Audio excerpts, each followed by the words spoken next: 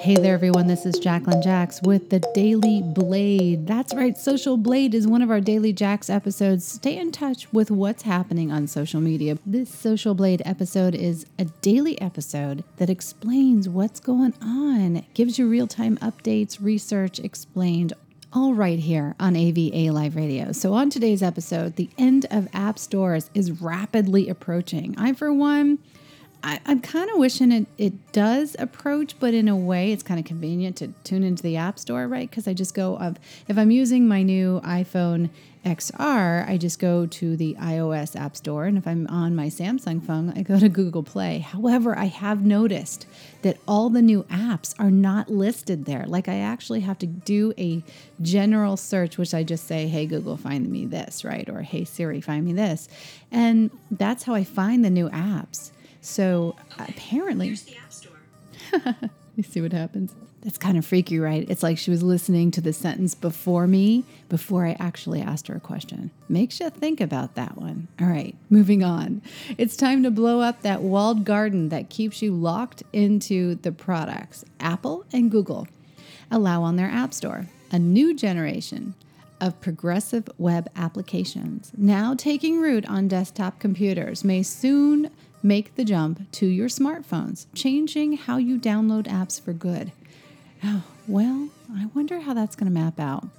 As long as it's all in one place and it's easy, I think I'm totally down with it. An update in recent preview versions of Google Chrome, which enjoys 63% of browser market share worldwide, by the way. If you don't have Google Chrome, you should go get it because it really does have a lot of really powerful tools built in. Users can now install apps from sites simply by clicking a button that materializes in the URL bar, giving near instant access to powerful web-based versions of services like Spotify.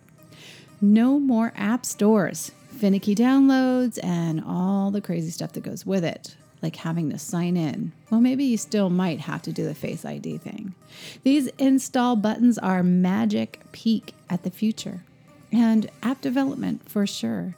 If you navigate to a PWA, such as Spotify's web player, you'll see a desktop-style experience and a new option to install the app.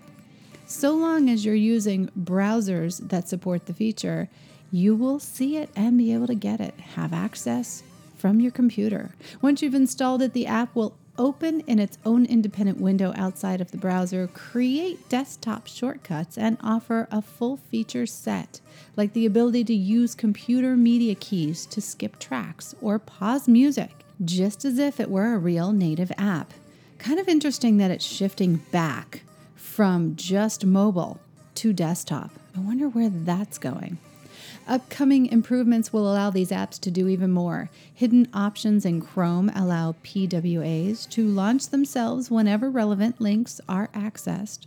Twitter's PWA becomes almost as good as a desktop app with this option enabled, auto-directing Twitter URLs to the right place. It looks like things are shaping up, and I'm kind of excited for it because I'm all about what's happening in the future. Keep an eye on the Daily Jax for more news and updates on this and so much more every single day. This is part of Social Blade, one of our new series on the Daily Jax. Guys, I'll see you again tomorrow. And don't forget, check out the website for resources at jacquelinejax.tv. And if you want to discover some new music, go to avaliveradio.info. Also want to point out that in the description box of this episode, there's a link so you can leave us a message. That's right. I was just talking about it before the show.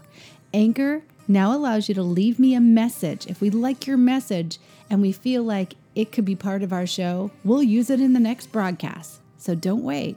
Go check it out. And remember, you love AVA Live Radio. This is Jacqueline Jax with the Daily Jax.